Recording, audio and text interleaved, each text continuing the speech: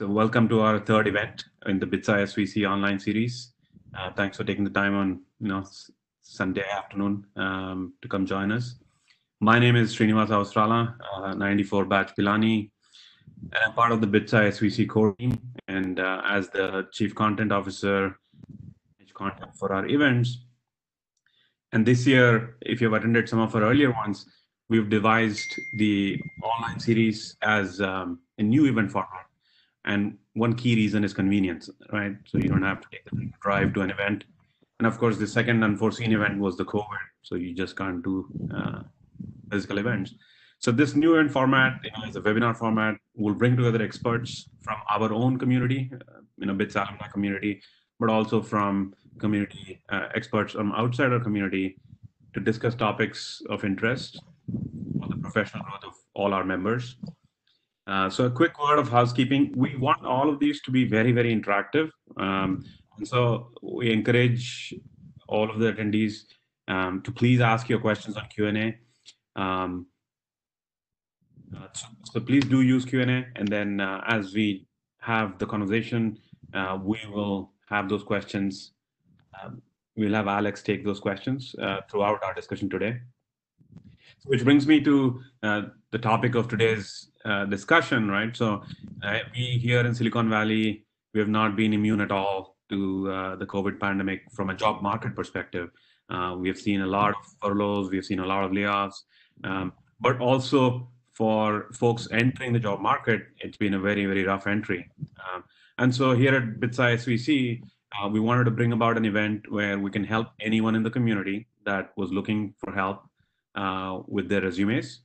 I know how it is. Usually when you look for a job after a long time, you dust off your old copy and then sharpen it. And so today we have with us our resident resume expert, Alex Twersky, and he will share with us insights on how to make our resume stand out. A brief bio on Alex. Alex has been helping clients enhance the way they present themselves through resumes and through interviews for over 17 years now as a co-founder of Resume Daily. He's a partner at Kinetic Arts. It's a New York-based media and marketing consulting company. He began his career at Scholastic, where he marketed digital content based on best-selling properties like Harry Potter. Alex is a published author, and he's also a co-author of Crane's Guide to Writing a Resume.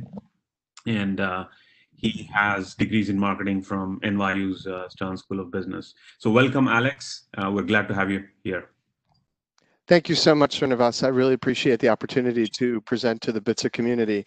As Srinivas said, the Silicon Valley community and the technology industry is certainly not immune to the COVID-19 repercussions, but as many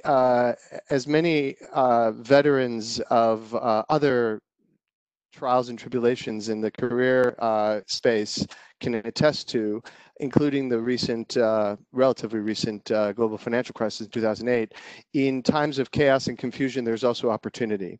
And that while there are many companies who are furloughing and reducing workforce, there are also companies who are changing the way they hire and changing the way they staff their industries and their operations. And so there are always opportunities, even in times of crisis. And so we have to be prepared for them. And in the career space, when you're looking to shape your career strategy, the key foundation to that is a resume. A resume is still, it's almost an antiquated form, some might say, because we've all gone digital. But and we'll talk a little bit more as the presentation goes on about what today's digital resumes represent, which is really largely a function of having a strong LinkedIn profile. But I think that it's very important to understand that a resume is still your key piece of ammunition in your hunt for advancement in a career or establishing a career. And so it's really important to understand how to make yourself stand out. And so with this presentation, my goal is to deconstruct the resume and help you understand what the key building blocks are of a strong resume that you can then implement in your own respective cases to give yourself as much of an edge as possible in an already complicated job market. But these building blocks are irrespective of the job market, because the building blocks don't change. It's a formula of success to keep yourself relevant and vital that you need to keep in mind no matter what the job market is, but especially in a challenging one. So without further ado, I want to get right into it. And as Srinivas said, we'll take your questions throughout so that I want to make sure that you walk away with as much information as possible and the information be as helpful as possible to you in your own effort to position yourself in the job market. So at our looking at the key information that pertains to a strong resume, we have to first understand what is a resume's purpose, right? So resume's purpose, you might think that it's pretty self-evident, but it's obviously to introduce you to someone new, and the someone new is a new job opportunity, is a new potential path for career advancement. It could be internal as well. It's not necessarily just for job opportunities that are outside of your present sphere. It could be for advancement within your current role. But the key role of a resume, and I think a lot of people overlook this, a resume is a marketing document. It's not many of you come from, many of you were educated in India, and in India, a CV is a more familiar form of career presentation. In the U.S., as I'm sure all of you know, a resume is very different from a CV, and in the sense that a CV is more of a comprehensive assessment of everything you've done in your life to date. And it's much more comprehensive than a resume. But a resume is a marketing tool which has to zero in on your most relevant accomplishments. And there are many resumes that I see, and I've seen thousands of resumes, but there are many resumes that I see that don't really succeed in extracting as many accomplishments as possible. And I'm going to show you how to do that as part of this workshop. The other true purpose of a resume is to get an interview. That's the sole purpose of a resume. Your resume, and I'm speaking, of course, you can use a resume for networking opportunities and other things that are not specifically related to getting a job. They could be, you may need a resume if you wanted to apply for a position for some sort of volunteer role at BITSAA, for example. But the core purpose of a resume in broad terms is to get yourself an interview. And that's why accomplishments and presenting accomplishments is so important. And the other thing that the resume does is it shapes the conversation at that interview, because when you're sitting there across from your interviewer, that person is going to be referring to your resume as the roadmap for discussion. So the more focus you put on just the essential information, and in my view, the essential information all centers on accomplishments, the better you will find yourself being able to that interview. Because as a roadmap for that interview, the more accomplishments you thread throughout that resume, the more the positive ammunition you're giving your interviewer to actually boomerang back at you, so that you actually can without directly doing so, flaunt your own accomplishments and achievements as a career professional. Now, when you think about a resume, there are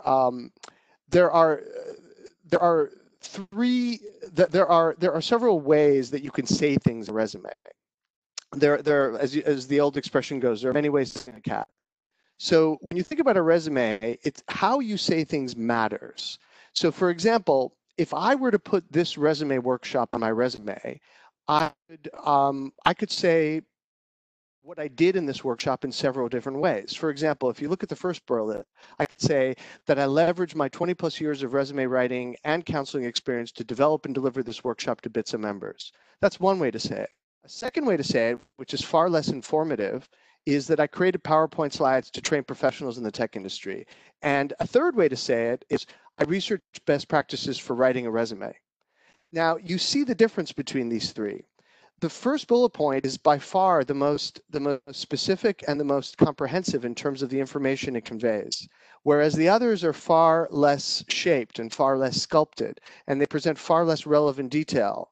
So this is just an appetizer, and I'll get deeper into this as we go on. But I want you to understand that it's not about length. It's not about making your resume dense. It's not about filling it with too many words to show that you can occupy 2 full pages because you feel page count is a measure of experience.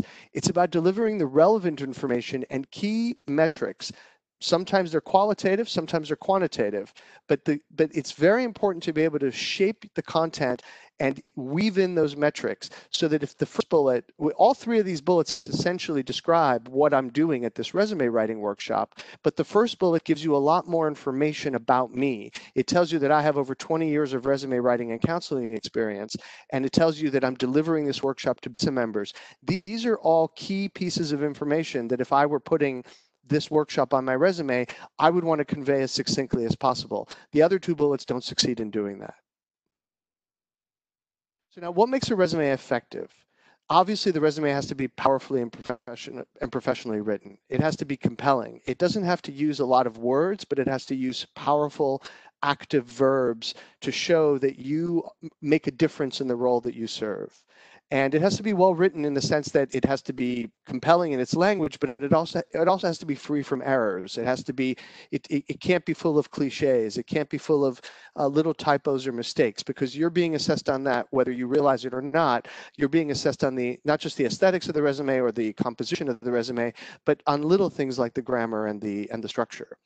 Also, the relevance of the content has to mean something to your target audience. For example, in the previous slide where I talked to you about how I could put this workshop on my resume, the relevance of the content to the target audience, you are the target audience, BITSAA is the target audience. So I needed to make that bullet point relevant to you, and that's why it was key to put in who I was delivering the workshop to. Making content too vague or too general without relevance to your specific target is also ill-advised. And the next point about effectiveness of a resume is probably the most important thing that I'll be telling you today. And I'm going to be repeating myself perhaps intentionally, but it's only to drive the point home. Results matter.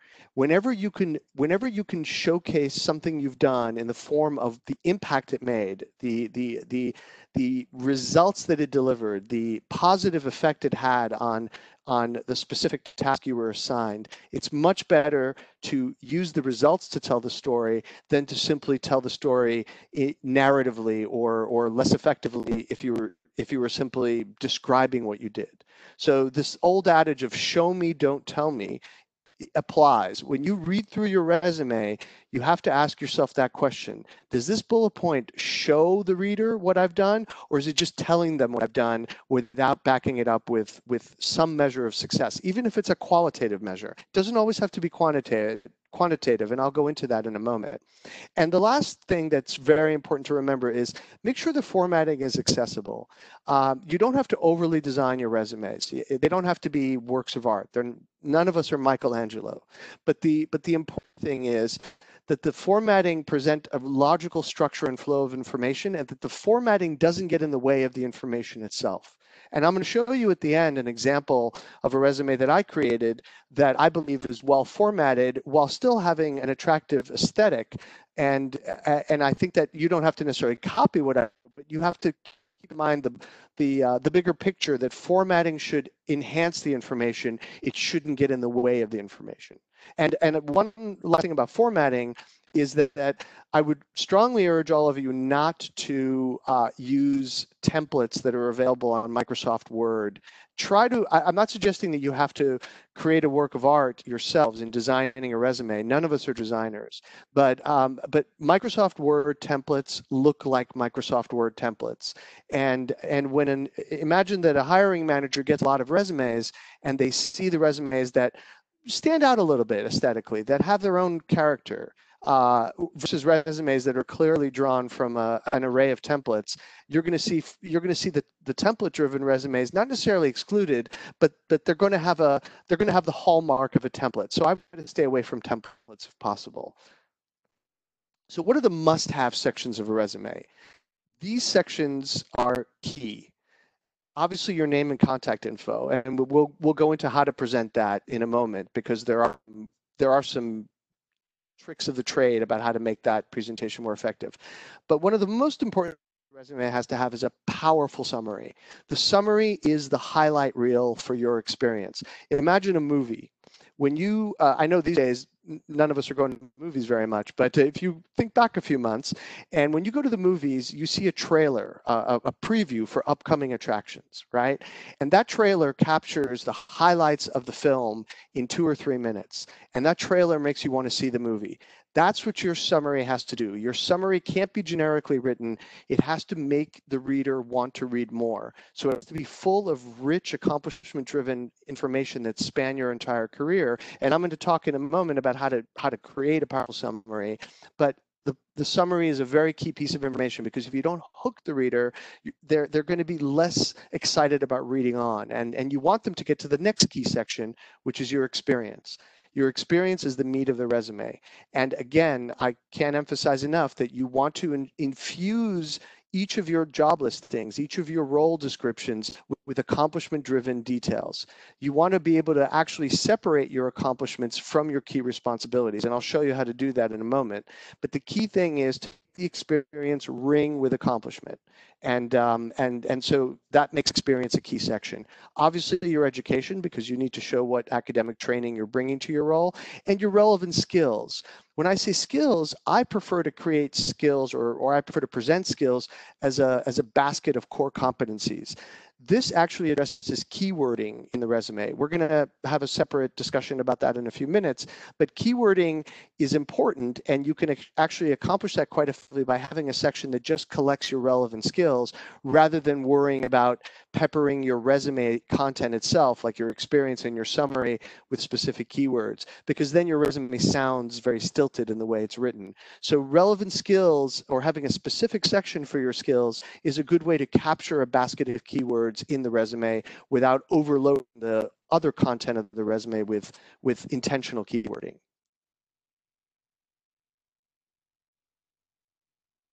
So I think I'm going to pause here to see if there are any questions. There's one from Nishant.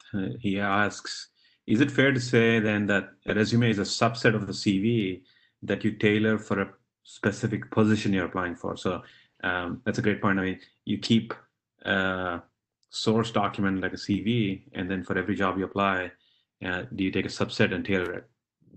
That's a great question, Nishant.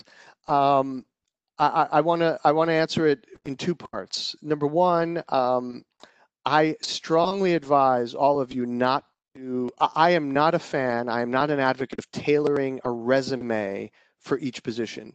The more you tinker with your resume, the more you're likely to dilute it, or introduce mistakes into it, or to perhaps omit something that you shouldn't be omitting. Plus, it's extremely time consuming. Extremely time consuming. The rule of thumb that I want to share with you is, if you have a strong resume, obviously, depending on whatever your functional role is, let's say you're a software engineer, let's say you are a technology marketer, let's say you are a tech business development person, whatever your role may be, right? It's assumed that for your role, you craft a strong resume that's targeted to the future positions that you want to attain. Now, as a software engineer, you're likely not going to be applying for business development roles. Maybe if you're looking to switch careers or switch career paths, but you're generally going to be swimming in the stream of software engineering. So assuming you have a strong base resume for software engineering, the way to tailor your resume for different positions is the cover letter. The cover letter is your opportunity to laser focus on the needs of the company that you're applying to and the needs of the position that you're presenting yourself for. And that's the document that you should be customizing. If you customize the resume for each position, you're going to find that you're going to be spending a lot of time on customization, and that's going to diminish the amount of time you have to apply for a greater quantity of roles. And we could talk more about the important, this is less of a resume thing, but more of a career strategy thing. It's all about volume.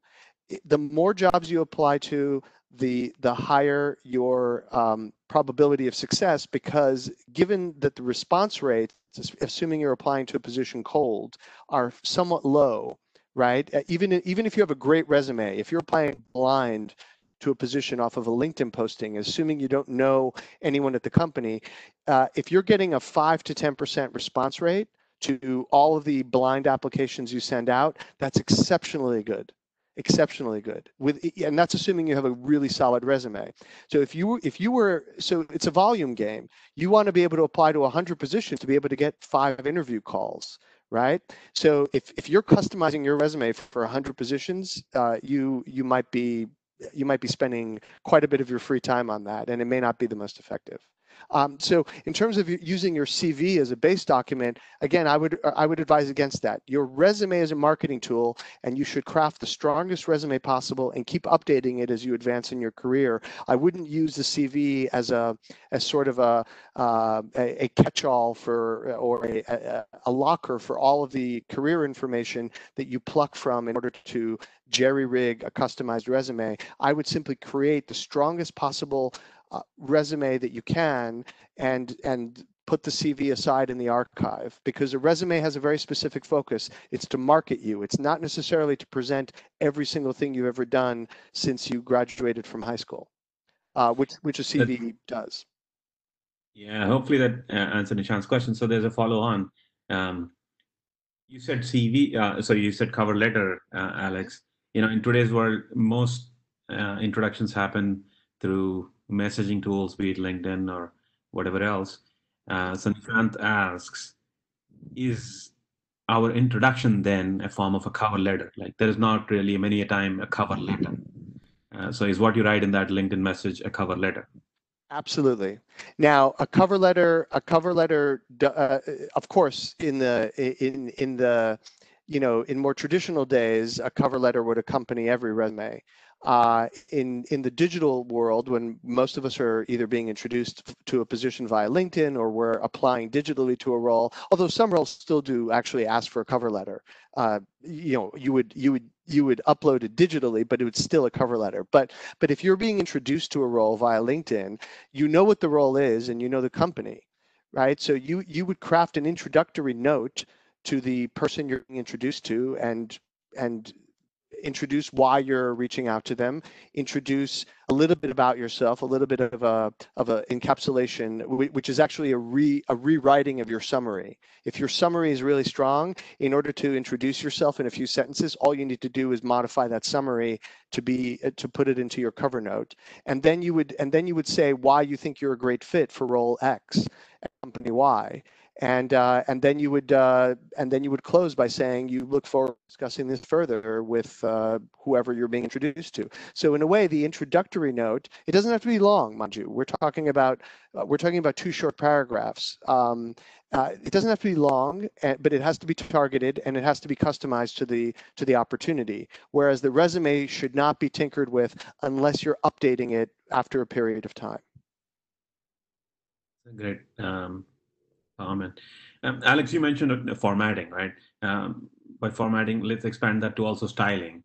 You said earlier, we're all not Michelangelos, but we do understand that the reader is usually a human on the other side. But more and more, we're seeing resumes being processed automatically, right? Because just the volume of resumes coming in so large, people rely on tools. So what is your take on leveraging tools that create a format that makes it amenable to be picked up by programmatic searches on the hiring side, and how much attention should we give to like the visual design? Great question. So again, I'll answer that with two takeaways. One is that when I say your formatting shouldn't stand in the way of your content, it's important not to overly design resumes. If, for example, if you created a resume that wasn't that at its core wasn't text, it was you had design elements in it. It could be some people go way to the extreme and design their resumes in Illustrator or another creative tool, then you are running the risk that some key verbiage is not going to be picked up by those tracking systems. And so if your resume is a Word document, it could have some design elements. It could have underlining, it could have line ruling, it could have a neat, attractive structure and indented bullet points, things that I'll show you in the sample that I've created at the end. But it shouldn't be overly designed in the sense that there should be no design element that stands in the way of those tracking systems potentially picking up your content. So if you have a Word document, you're not going to run into that trouble. Now, of course, in some cases, you're going to be uploading the resume to LinkedIn, let's say, to a LinkedIn job application mechanism, and then you could upload it as a PDF. I would highly recommend that people send resumes out as PDFs, but then whatever formatting you have is not going to be altered by the receiver. The receiver could have different settings on their computer, so your font may not be on their computer, and therefore, if you don't send it as a PDF, it may not be picked up. But PDFs can also be scanned. So PDFs are scannable documents. So if the organization is using a tracking system, then a PDF will be perfectly scannable by it. Secondly, the creating a core competency section where you assemble your basket of most relevant skills, right? Let's say you're a programmer, and let's say you're an expert at Python, and let's say you are you know how to develop software development workflows.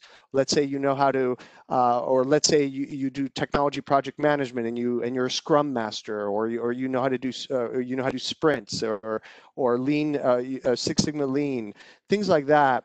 So those skills can be put in a core competency section, literally just as a list. And I'll show you how in a moment at the end when I get to the sample. Those could be put in the core competency section, and those skills are going to be picked up by the tracking system. And this is the one section of the resume that I would suggest you could modify for specific jobs. So if you see the job is calling for specific skills, let's say they're looking for a Python expert, right?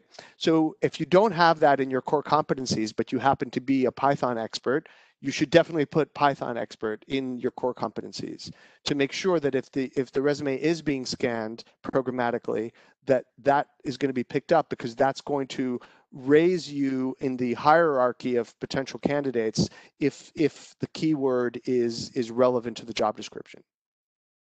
Awesome. Thank you, Alex. Sure. So I will continue on by talking about the must-have sections in a resume. So name and contact info, I'm going to go a little bit deeper into the things that I mentioned earlier. So obviously, just list one phone number. A lot of folks list multiple phone numbers. I know most of us don't have landlines anymore. Some people have multiple cell phones. Just list one phone number where you're reachable. Now, I get the question a lot, do you need a physical address, especially since a physical address may prejudge your ability to commute, or you may commute that far from home, or you may want to work remotely and you don't want to bias yourself, or you don't want the employer to be biased against you if they perceive that you might be geographically inconvenient, especially if you're looking for remote jobs, where geography shouldn't matter. So you do not need to list a physical address on your resume. Now, some people don't list an address at all. They just list their email and their phone number. In cases where you are looking for a job in a certain geographical area, let's say you're in the Bay Area, you could literally write the San Francisco Bay Area as your address, or you could write the San Jose greater metropolitan area, or you can basically create a specific catch-all I'll put in your address in place of your address, but you do not need to list a physical address these days. And another key point is to list a professional email address. So for example, jane.smith@gmail.com or jane.smith@bitsaa.org. These are professional emails, your first and last name at Gmail, or do not list your present work address on an email address on a resume. If you're looking for a job and let's say you work at Facebook right now, don't list your Facebook address as your contact address. That's bad form. So list a personal email, but one that's professionally constructed, not one like this. So I think it's very, very important to just keep it very professional and very simple if possible. Now, we talked about a powerful summary, and I want to give you a different way to imagine what your summary is. A summary is not just a place to throw in a bunch of keywords. A summary is an elevator pitch. So now imagine you're in front of somebody who is hiring for a position that you crave. You have 20 or 30 seconds to make an impression on that person. You would deliver your elevator pitch. And in your elevator pitch, what are the key things that you would tell that person in a very limited span of time, just 20 seconds? What would you want that person to walk away with to excite them about potentially sitting down with you further? So the key things to break it down are a targeted headline. You have to explain what it is you do, right? You have to just break it down in one sentence. For example, you could say that you're a senior level software engineer with over 10 years of Python coding experience. That's a headline, right? It tells you your functional role, the years of experience you have, and a specific expertise that you might bring to the table. You want that summary to start with a targeted headline. You also want that summary to include 3 key selling points. And I say that, and I use the number very, very intentionally. You don't want a summary to occupy half of the first page. You don't want a summary. I've seen resumes where the summary is the entire first page. That is, particularly on CVs, actually, that's not what you want to do on a resume. A summary has to be a headline and 3 key selling points. And those key selling points have to emphasize success metrics. So for example, if you're a technology project manager and you have led more than 20 software launches, or you've been an integral member of teams that have created 10 successful cloud applications, whatever the case may be, you want to emphasize those key metrics, and those span your career. They don't just have to pertain to current job. If you've been involved in, let's say, platform launches throughout your career, maybe several at your current role, a bunch at your previous role, and so on and so forth, you can aggregate those and sort of rope them together as one of your key selling points in a summary.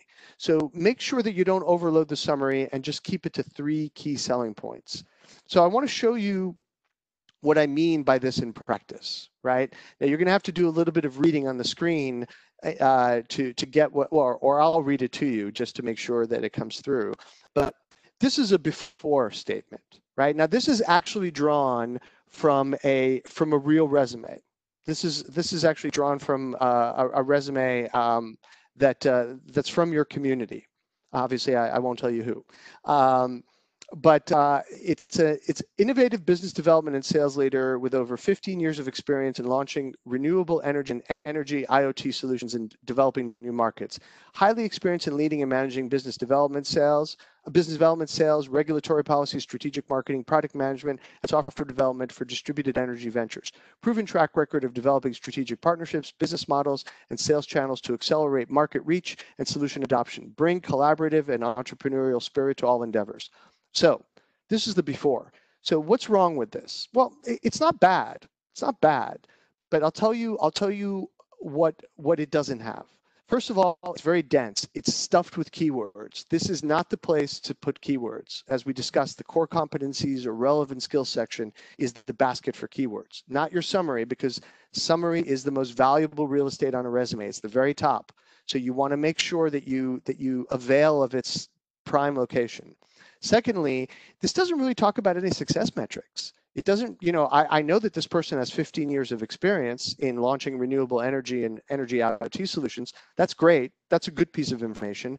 But I don't know how successful they've been. I really don't know what they've done in practice. I just know that they have experience in a lot of different with a lot of different buzzwords, but I really don't know what impact they've made. And thirdly, as you could see, grammatically, the resume changes style and use at the very end. Before, it was written passively in the third person, and now it's written actively with the last sentence. Bring collaborative and entrepreneurial spirit to all endeavor. That creates a little bit of dissonance. You want to keep consistent third person usage, grammatical usage in a resume. So that's another point. But how would I do this? How would I do this summary differently? So this is how I would do it differently. As you could see, I have a very clear headline, senior level sales and business development leader. And I follow, in this case, I used 4 bullet points. I broke my own rule, but I just did to illustrate the point. 15 plus years experience launching dozens of renewable energy and energy IoT solutions. So I've given it a number. So I've given it a scale. Cultivated 10 plus new markets globally with collective revenue impact of over $200 million.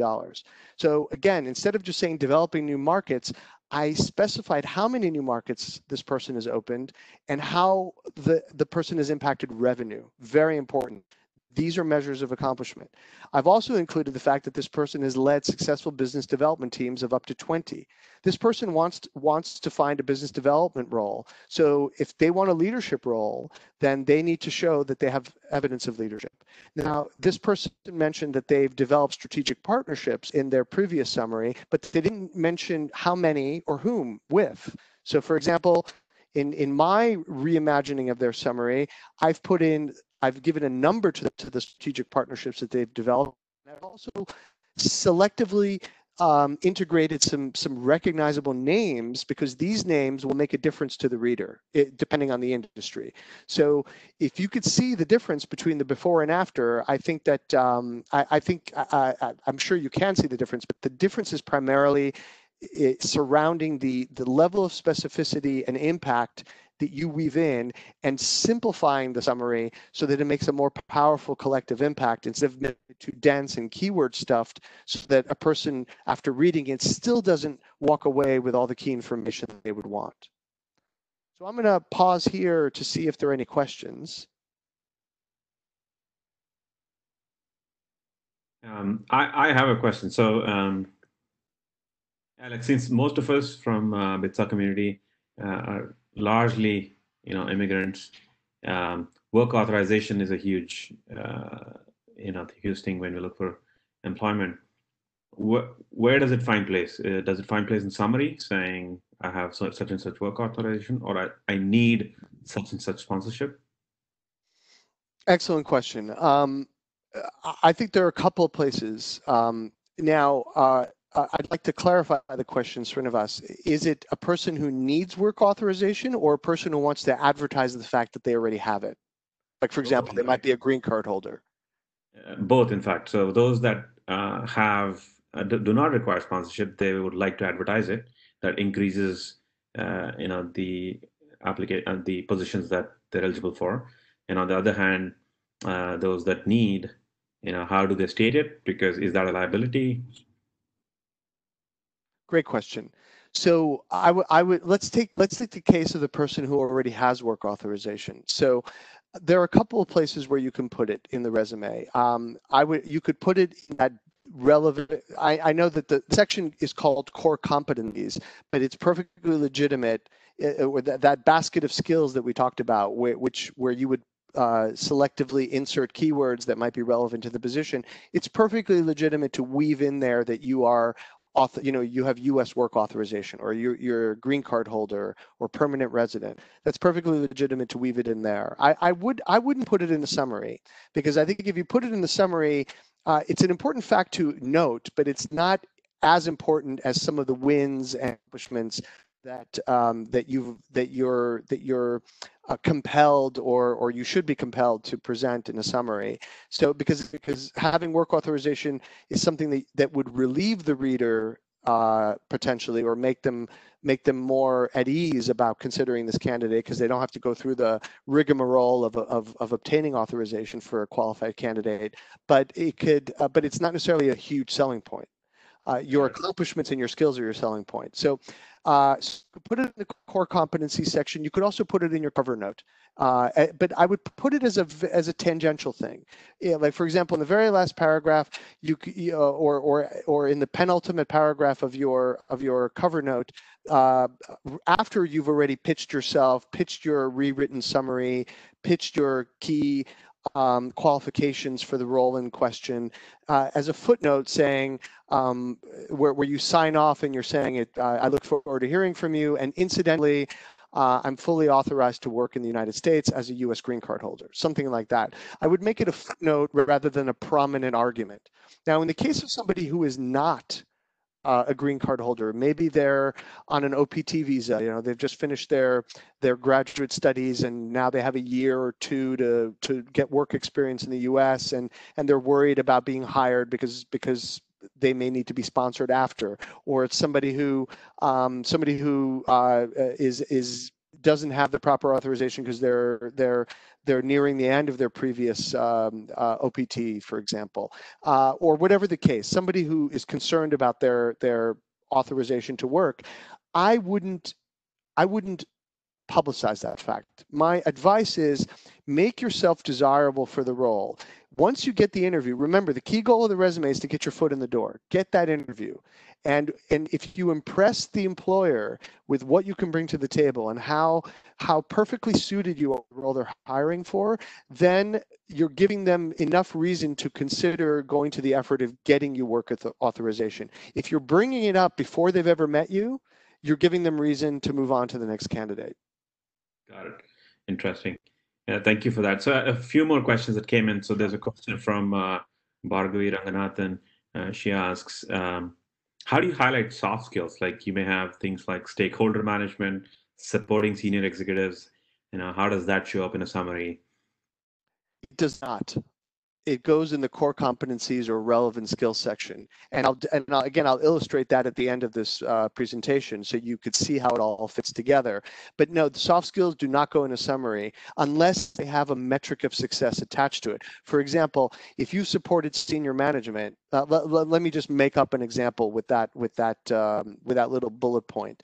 If you have a soft skill of supporting C-level executives, my question would be, how do you support them? Do you strategically support them, or are you doing admin work? So if you're strategically support them, and it's a big part of your job, you could say that you have strategically supported C-level executives on successfully orchestrating more than 10 different strategic partnerships. I'm just making that up, of course, but you have to illustrate the how, not just the soft skill. You have to connect the dots between what you do and the impact that it has. So that's how it would work itself into a summary. But if it's just a soft skill, you could certainly put it in the relevant skills section or core competency section. Thank you for that. So there's another from Ankush Bagotra. He asks, if you have an entrepreneur experience and you're applying for a leadership position, how do you position that in a summary? Great question. A lot of people are afraid to showcase their entrepreneurial experience because they're concerned that the employer might think that the applying for is merely just an interlude between startups that you want to work that you are involved in, or it's just a temporary way station. And I understand why that concern would exist. I have a different view. Entrepreneurial experience is real experience. It shows that you have drive and energy and commitment and creativity and endurance. And these are things that any employer wants, especially if you've been a successful entrepreneur, like you were able to get a venture off the ground. There's some sort of positive outcome that the venture achieved. So you can certainly put that in a summary as one example of your success. For example, if you launched a startup and built the company to a successful exit 3 years later, that's a bullet point that could go into your summary. You for example, launched a successful SaaS startup and grew the business, grew year-over-year revenue by 300% on average, and achieved successful exit in 3 years. That's an example of something that could go into a summary. Nice. I know we are running short on time, but I do want to bring in these questions. So what I'll do, Alex, is I will read out a bunch of questions. Perhaps you can weave your responses to all of them because they all seem to be about the summary section. Mm-hmm. I think Sriram asks, Alex said he broke his rule. I missed the rule. What was it? The rule was summary should have 3 bullets. And so Alex said use 4, not 3. That's what he was referring to. Yeah, 4. You could use 4. It's. I mean, 3 or 4 is fine. 3 is not a hard rule. Just don't make it 10 bullets. Right. And Sham asks, I was under the impression from another resume workshop that's not a good idea to put bullets in a summary. How common is putting bullets in a summary? and then maybe I'll read out one or two other questions as well, so you can compound them. What sort of summary is suitable for a recent grad with less quantifiable impact? And then this last one about how do you call out extracurricular activities? From Aishwarya, I guess the answer you already answered that. You said summary should really only be quantifiable stuff. So as long as the extracurricular activities like volunteering and hobbies are quantifiable, they can go in a summary. But maybe give us your impressions about the bullets as well as the recent grads. I'll give you a quick unified answer to all of them. So bullets in a summary, nothing wrong with bullets in a summary. I don't know why somebody would say that. Nothing wrong with it at all. Secondly, recent grads, you may have to pluck examples of success from your academic experience, or maybe you had some internships where you had an impact. There's always an impact. If you just received a degree from an impressive institution, or you have some academic success, like you graduated cum laude, those are all things that are if in a recent grad that are perfectly summary worthy. And in terms of extracurriculars, unless you were a very recent grad and you have very little work experience, but you have some extensive extracurricular experience where you had leadership experience. Maybe you were the president of a programming society at your university. Then that could go into a summary. But I would say it should only do that if you really have nothing more relevant to utilize. Cool. Alex, I'll let you continue. Sure. So I'll mindful of the time, so I'll make sure that we stay on track. So again, another key section of your resume is your experience. We've talked about this before. Focus on your accomplishments. Don't just list what you do. Show the impact that it has. In fact, your job listing should be separated between key responsibilities and key accomplishments. Those should be delineated from each other, and I'll show you how to do that in a moment. Use data to express results. KPIs, metrics of success. This is the lingua franca of good resumes. The less you can describe something in words and the more you can let numbers or impacts to talking, the better. And the Tao of resumes is task, action, outcome. What was the task you were assigned to do? What action did you take to achieve that task? What was the positive outcome? This is how you should think about structuring your bullet points, because this allows you to present a flow that will be very easy to understand to a reader, and that will, but also that will end on the right note, which is the positive outcome. So now I'm going to give you some examples of this in action. So Santa Claus. We all know who Santa Claus is. If Santa Claus was writing his own resume, he could write just responsible for increasing gift distribution. That's not a great way to do it. A better way to do it is increased, sorry about the typo there. You see, I caught my own typo. Increased holiday gift distribution 50% over a 1-year period by successfully hiring, training, and managing a team of 8 tiny reindeer, et cetera, et cetera. Do you see the difference between these two bullets? One shows impact. The other is just a very, very basic rendering of someone's responsibilities. But to make it more specific to you, let's put the technology hat on for a minute. So this is a snippet from a person's resume who works in a mid-level business development role at an energy tech company, right? So the before bullet is created a market entry strategy to penetrate commercial and utility segments. Okay, it's pretty clear. It says something. It talks about the segments the person was responsible for. But what if we did it this way? Architected the entire go-to-market strategy to penetrate the commercial and utility sectors, representing a $100 million market opportunity, grew sales from 0 to over 10 million annually through strategic capture of more than 10 key accounts. That says a lot more.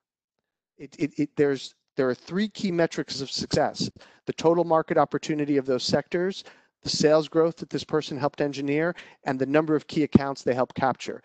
These 3 key things are all relevant to the person's desire to obtain a more senior level business development role in energy, in renewable energy. So you could see the difference. Note the significant increase in relevant measurable detail between the before and after samples. So now another example. this other example is a person who's a lead research scientist at a major technology company.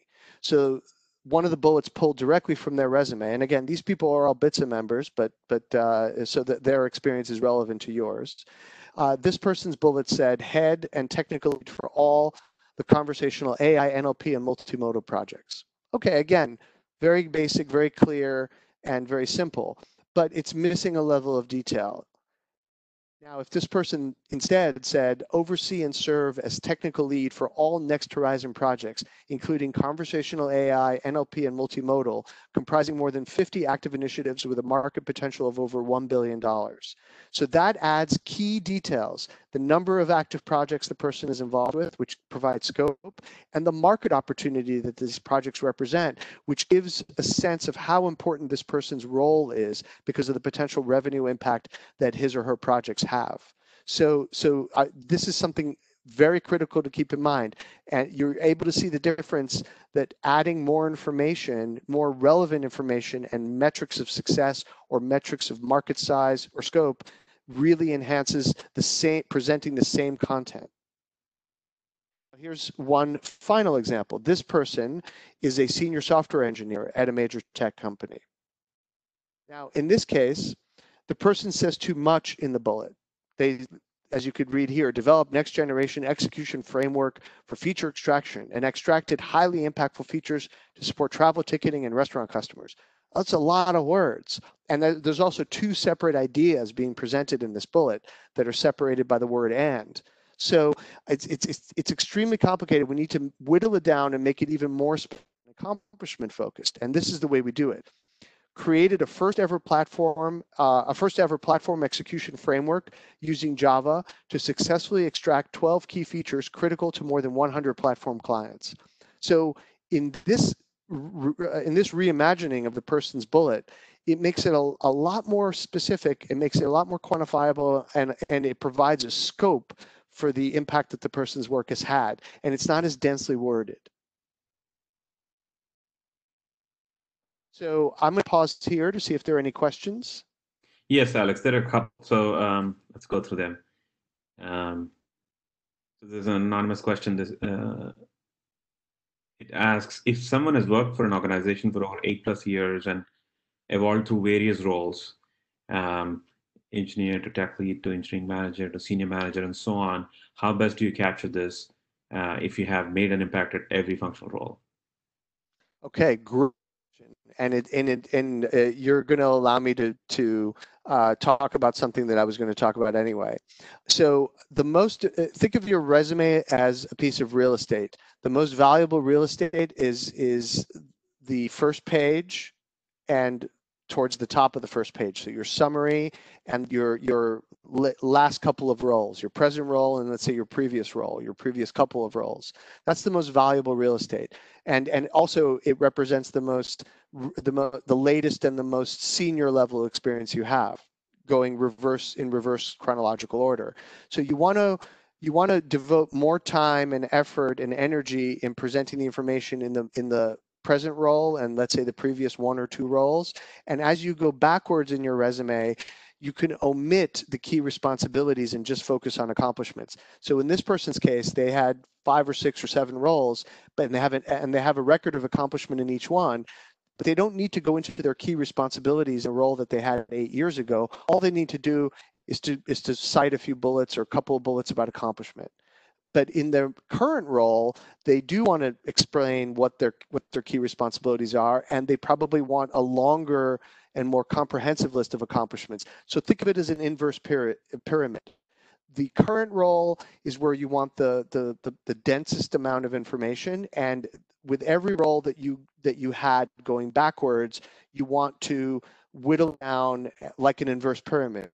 You want it to funnel to just the most important accomplishment-oriented details. So you don't need to present your key responsibilities for your first 1 or 2 or 3 jobs, just assuming you had 7 or 8 jobs total. You just want to go into the key accomplishments. So that way you can still present the accomplishments that you had 8 years ago, but you don't have to give it equal weight to your present role. That's awesome advice. I have a few more questions coming in. So Alex, a quick time check. We are at the top of the hour. Are you able to, continue? I'm happy to. Yep. Okay, awesome. Thank you, Alex. I know we have a very engaging crowd here, so keep those questions coming. And Alex, thank you for obliging to stay on. Of course. My pleasure. We have a question that says, if my current job is not exactly the job I want, how do I highlight the skills that are relevant? For example, I have a computer science degree, but currently I'm in a sales role or sales operations role, but I would like to be a software engineer. That's a tricky question because it probably requires a better understanding of that specific person's case and how much actual software engineering experience they have. But to give you a simple answer, there are two things you could consider. One is you could, if you're going to be applying primarily for, let's say, in this case, software engineering, you want to extract as much relevant information, any connection to software engineering you have in your present role. You want to raise that information to the surface. You want to give it as much prominence as possible and minimize the sales aspect of the role. But let's say you have no current software engineering experience, but you have had it in the past. So you may want to consider what's called a functional resume or skills-based resume. It's different than a reverse chronological resume, which is really the focus of this workshop. But in rare cases, I would say in 10 to 15% of the cases of the clients that I deal with, particularly those that are switching career paths, let's say going from business development to a more technical role, or they're desiring to do that. It might be better to present your resume as a skills-based document, which really focuses on your core relevant skills in a more narrative, bulleted fashion, as opposed to going through your whole job chronology, job by job. So, and it leaves the employment history to the very end. So that's a very specialized resume form that it's kind of outside the scope of this particular webinar. But if you Google functional or skills-based resumes, you'll see examples of those. And you'll see that in job transitions, those are often a good candidate for how to format your experience. That's awesome. So there was earlier in a question about should you call out extracurricular activities like volunteering and hobbies and traveling? I know you're going to get to that, Alex, so I will hold off on that question. You do have a section on that. And then there's a question from a mom. So what if you're on-ramping back to original career after raising children and have varied work experience? I'm not sure what the question was, but maybe you can give some advice for the situation. I think that this person is basically talking about gaps in employment. So whether it's you had to raise kids, whether it was a gap because you had to take a personal leave for whatever reason, medical emergency, taking care of family members, whatever the case may be, if you have what you consider to be a significant gap, then you are also a great candidate for a functional or skills-based resume, because the beauty of a functional or skills-based resume, it's not the common format. It's still an acceptable format, but what it allows you to do is it allows you to get your skills and your accomplishments front and center in the resume, as opposed to making the resume a reverse chronological list of jobs.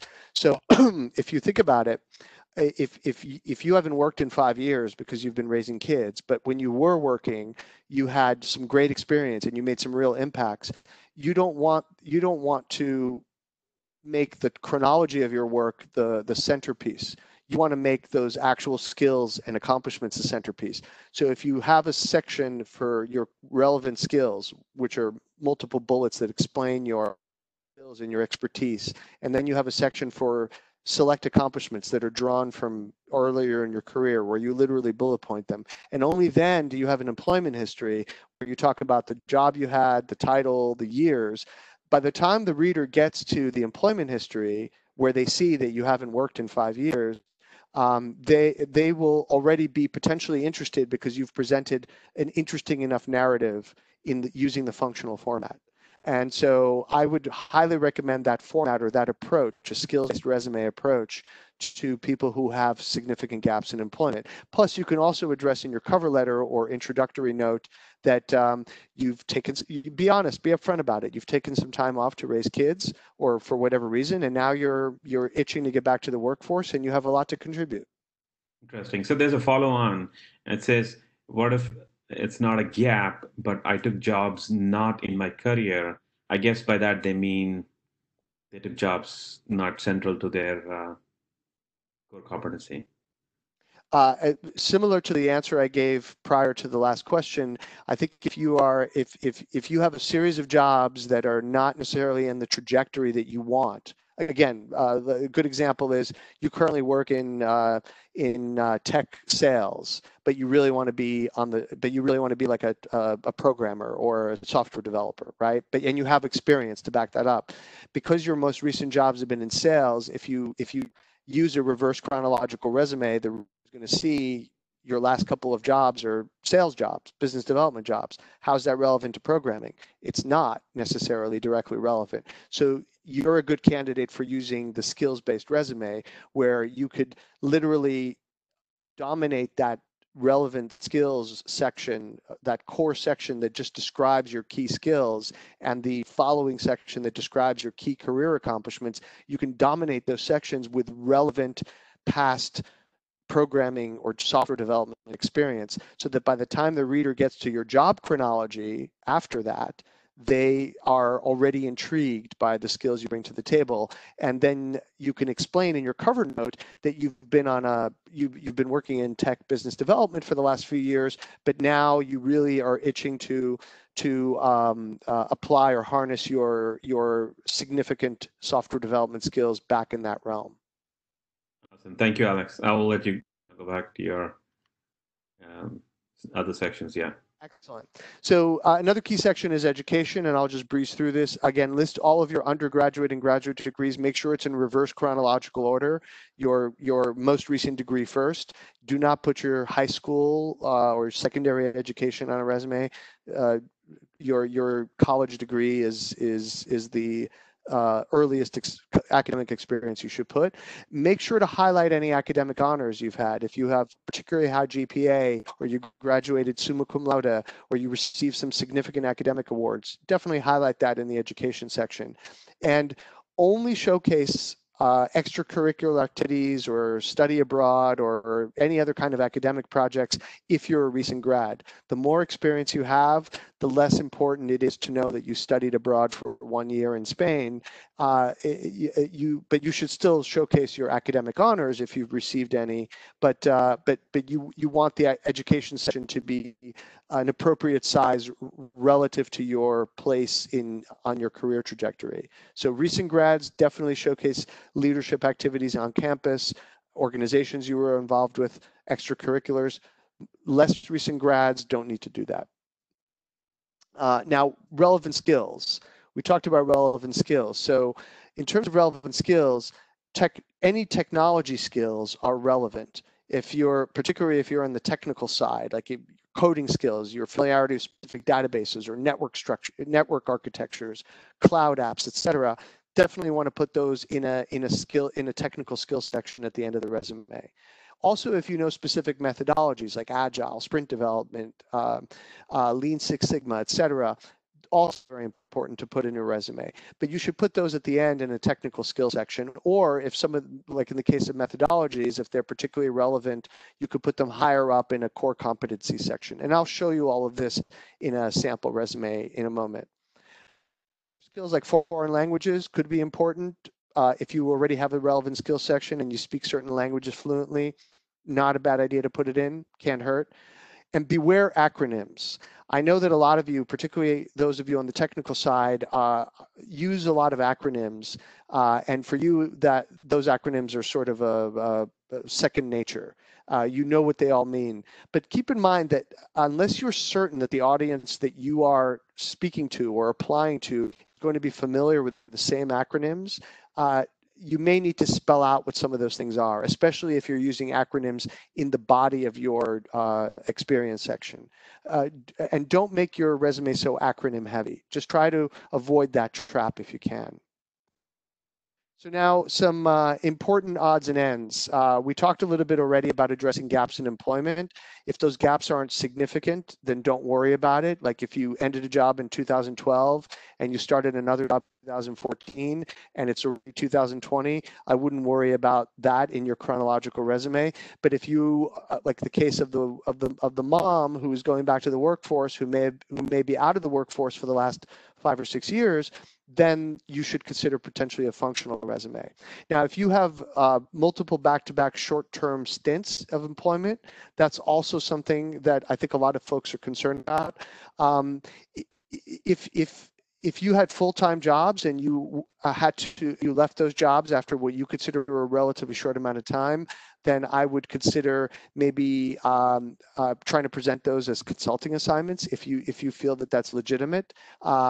Secondly, I would also consider not using months on your resume. So for example, if you were at a job from November of 2017 until August of 2018, just drop the months and just say 2017 to 2018. Nothing wrong with that, nothing illegitimate about that. It's perfectly legitimate. And do you list multiple roles at the same company individually? Absolutely do. Absolutely. Unless you were doing something, unless you had back-to-back roles where you simply had a title change and maybe a slight increase in responsibility, but your core responsibilities were essentially the same, then you could sort of aggregate those two roles and list them in a unified fashion. But otherwise, if you had distinct roles, multiple distinct roles at the same company, absolutely list them individually and absolutely observe the logic of focusing in on your core responsibilities and your key accomplishments in each of those roles. Now, before we move on towards the end, we're getting there. A word about keywords. Keywording is, we talked a lot about it already, so I don't want to cover ground that we've already covered, but I do want to reemphasize, stay away from excessive keywording. Don't load your resume with keywords just to make it friendly with applicant tracking systems. Your resume may be scanned, you don't know if it is or if it isn't. You don't know what the parameters of the scanning is. You don't know what those scanners are looking for. But if you look at the job descriptions of the various roles that you're interested in, and you see certain keywords or key skills that they're looking for pop up over and over again, those are good candidates to put in your core competency section to cover the keywording. And if your resume is well written to begin with, it's going to be organically keyworded. If you're using language that pertains to the specific functional role you have, it's going to organically have the right words in it. So I'm going to pause here to see if there are any questions. Alex, what I'll do is I'll take the rest of the questions towards the end because I know many, yeah. So these are, I'm going to quickly breeze through the optional sections of a resume. Professional affiliations. So these are organizations like BITSAA that provide networking opportunities. If you have a leadership role in any organization, let's say you're a BITSAA and Srinivas, you're the chief content officer, that's something to potentially put in there. Also listing your role or your leadership role in the organization.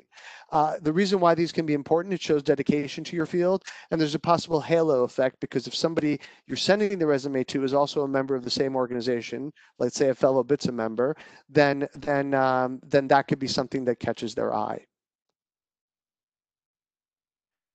Professional development is important too. So if you've taken coursework that's particularly relevant to your functional role, or if you have certain certifications, let's say you have a Six Sigma certified, you're a black belt, or let's say you have a certain coding certifications, etc. It's really good to put those into a special professional development section or certification section, just to demonstrate that you have continued past your education to develop yourself in a professional vein that you've selected, and you've continued taking coursework and maybe even gotten relevant certifications. Community service is also important. It comes towards the end of the resume. It's not the main focal point of the resume, but if you are regularly volunteering somewhere, you have a commitment to a specific organization, it shows dedication to your community, it shows that you see life in a larger window than just your job. I think a lot of organizations respect that, especially if you have a leadership role in the organization that you volunteer for, a board membership or a committee role. Then I think that's something you could consider adding as well. I'm not talking about one-off volunteering, like you volunteer once a year and do MS Bikeathon. I'm talking about a regular, routine, continuing role as a volunteer at a specific organization or organizations. Also, if you have any kind of presentation you've done or publications that you've had that are relevant to your area of expertise, that's something else that you can have on a resume as a separate section. I wouldn't just have a section for one publication or one presentation, but if you've done a number of public presentations to members of your professional community, or you've written a number of articles related to your expertise, that's definitely something to publicize. And finally, interests. I wouldn't just put interests would be the very last thing you put on a resume, only if you have space. And I wouldn't just put interests for the sake of putting interests. For example, I list here, as an example, somebody whose interests include reading, hiking, and breathing. That's not really that interesting because everybody reads, so a lot of people hike, and everybody breathes. But if you have very specific interests that might be out of the ordinary, off the beaten path, like you've climbed all 46 high peaks in the Adirondacks, that could be something to put on there because it's a talking point. It's a soundbite that might catch the reader's attention, but only if it's particularly interesting. Not very basic, like playing tennis or juggling or something that might be more pedestrian. So this is very important. LinkedIn. How is LinkedIn different? Like, should your LinkedIn profile be different than your resume? Not really. I want to demystify. LinkedIn is a digital resume. LinkedIn has certain sections that a resume doesn't have, like you can upload media, you can upload project samples, you can solicit recommendations on LinkedIn, but LinkedIn ultimately is structured like a resume. So if you have a well-written resume, if your resume content is solid, your LinkedIn profile should be an exact mirror of that content. There should be no difference in the content. Your summary should be in the about section, job by job. You should cut and paste your content essentially if resume content is solid. But make LinkedIn count, because LinkedIn is different by allowing you to have project samples or asking your peers for recommendations or your past supervisors. So in cases like that, you do want to amplify your LinkedIn profile. For example, collect a bunch of recommendations there. Get people to write a few sentences highlighting how great you are as a programmer or as a tech salesperson, and then you could put a hyperlink to LinkedIn on your resume and direct readers to a specific call to action, such as reading your recommendations or seeing your work samples. Because if they're looking at your resume already, they don't need to go to LinkedIn to see the same content, but they do need to go to LinkedIn from your resume if they want to see a bunch of recommendations that you've had posted there. Now, some final no-nos to make sure that you're aware of. Proofread your resume top to bottom. Make sure there are no errors in grammar or punctuation. Make sure your font size isn't too small, or make sure your margins aren't too narrow. Make sure that you're not using too many acronyms, as we've talked about, and the dreaded references available upon request, which is a throwback to the 1980s and prior. You don't need that. It's implicit that if you're asked for references, you'll provide them. So here's an example. This kind of puts everything together. The actual resume that I created for a senior level technology program manager, and this brings together all of the elements I'm talking about. I know the type is a little bit small, but you could see that this resume has a solid summary section which focuses in on key accomplishments and a very limited number. It follows the elevator pitch rule that I described to you. You see that the resume has a hyperlink to your LinkedIn profile because the person has recommendations collected on LinkedIn and they want to direct the reader, if the reader chooses, to read those recommendations. You see the resume has a core competencies section, which is the basket of keywords that we talked about. This can be customized depending on the specific functional skill sets or soft skill sets that the job you're applying to is calling for. And you see that the resume experience section is broken down very clearly between key responsibilities and key accomplishments. The paragraphs describe key responsibilities and the key accomplishments delineated so that it gives the reader very quick access. If the reader wants to zero in on what those key accomplishments are, they could just go to the key accomplishments section and not read anything else, because the key accomplishments tell a much more compelling story than anything else. But there's a clear delineation. And as you could see, the resume flows, and to the point that somebody made earlier, you could see that on the second page, and the person's earlier roles, we don't have key responsibilities anymore. We just go straight to the key accomplishments because that's all that's relevant. And then in the very early roles, we don't even have any descriptions. We just want to show that this person started in 2005. This particular person has worked at the same, worked at one particular company for 12 years. And then we have education. Now, this person did, we do list an activity that they had because they were captain of a Division I women's swimming and diving team. That's something impressive. That's a talking point. So that's a rare case where you would actually list something like that, even though this person's been out of college for 15 years.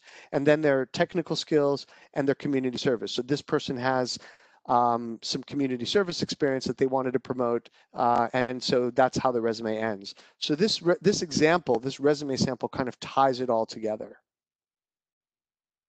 And I just want to end my presentation by firstly apologizing that we've gone a little bit over. And I'm going to take some more final questions in a moment. I do want to invite you to, if you wish, to submit your own resumes, because I've been speaking generally about resumes. Obviously, addressing some specific questions from the audience, but if you do want to submit your resume for a free customized evaluation, please feel free to go to our website at resumedeli.com. We offer a completely free evaluation service. There's zero obligation. We try to pinpoint very specific things that your resume is doing right and maybe doing less effectively than it could. And if you do decide that if there is a pretense to work with us on improving your resume and you do wish to, we're happy to offer BITSAA members a 10% discount on any of our services using the code that you see on the screen. But I do encourage all of you to get the evaluation, because there's absolutely no obligation at all to purchase our services, but it could give you some specific insights that are relevant to you and how to improve your resume. And I do want to also thank you all for your time and attention this afternoon, and for spending a little bit over an hour with us on going over resume building fundamentals. And I want to hand it off to Srinivas to see if there are any final questions. There are just a couple final ones. I think they must have received the answers in that last piece of commentary. So the question, resume length should be strictly one page, is 2 page acceptable? I think the answer is yes. We have seen the sample that from Alex that showed 2 pages. 2 pages is acceptable if you if you're not a recent grad. Recent grads should really try to restrict themselves to 1 page. But if you have certainly more than 10 years experience, going to a 2nd page isn't a big deal. And then there's a question, where do you put your LinkedIn URL? I may have seen in that sample, Alex, you may have put it just right under the summary section. Here, where my cursor is, if you could see my cursor. Okay, so that's right after your summary section, I guess, right? Now, I put it as a call to action. I think it's very important not just to list your LinkedIn URL, but to provide the reader with a specific call to action. The call to action here is, click here to see my resume, to see my professional recommendations. You're not even mentioning that they're being taken to LinkedIn. But if you're just putting your LinkedIn URL and I'm already looking at your resume, why would I go to your LinkedIn profile? What am I going to see there that's different from your resume? Unless you tell me that I'm clicking here to see your recommendations. Got it. There's somebody that asks, if I transferred schools with 2 different majors and only the last one is relevant, should I include both? No, just include the school you graduated from, especially if it's got the relevant major. Got it. There's a question about functional resumes. Yeah, you advise functional ones when there are gaps or when people want to do stuff outside their existing jobs. The question was, do functional resumes make it through applicant tracking systems? Absolutely. They're scanned the same way that any resume would be scanned. The keywords are picked up regardless, and the functional resume could still have a core competency section. It has an employment history. It has technical skill section, education section, has all the other sections. It's just structured a little bit differently. I know my workshop didn't focus that could be the topic of a whole separate workshop. But if you do Google resumes, then you'll see some examples. They're not necessarily great examples, but also if you submit your resume to us for an evaluation and you provide a little background on yourself, then I would certainly tell you if you're a good candidate for a functional resume or not. Got it. And I think there's just one or two left. Where can patents and industry contributions go? I think you answered that one, You, Alex. if you have a number of patents, you could have a separate section at the end, towards the end, which would be below your education section. It would be clustered with professional affiliations and technical skills. It would be sort of in that bottom quadrant of the resume. You certainly should put any patents that you hold, and if you hold a number of patents, that could also be a selling point that you put in your summary. Got it. And this last one, which we postponed, was calling out extracurricular activities like volunteering or interesting hobbies like traveling. I think you answered that one. Volunteering, Yeah. you do want to list volunteering, but hobbies only if they absolutely stand out. Like Correct. you said, climbed an entire range of mountains. I don't know what the example you gave. Well, for example, just traveling, not interesting. But if you've traveled to over 50 countries and lived in 7 of them, that's interesting.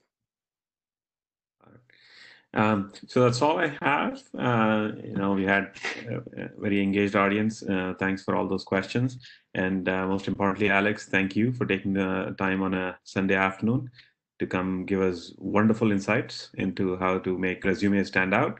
And thank you for being gracious and generous to offer that 10% for the BITSAA community with the BITSAA keyword. And for those of you that heard Alex's offer, he offers free resume evaluation at resumedaily.com. Thank you, Alex. Thank you so much. It was my pleasure. All right. Stay safe and healthy, everyone. Take care, everybody. Bye-bye. Bye.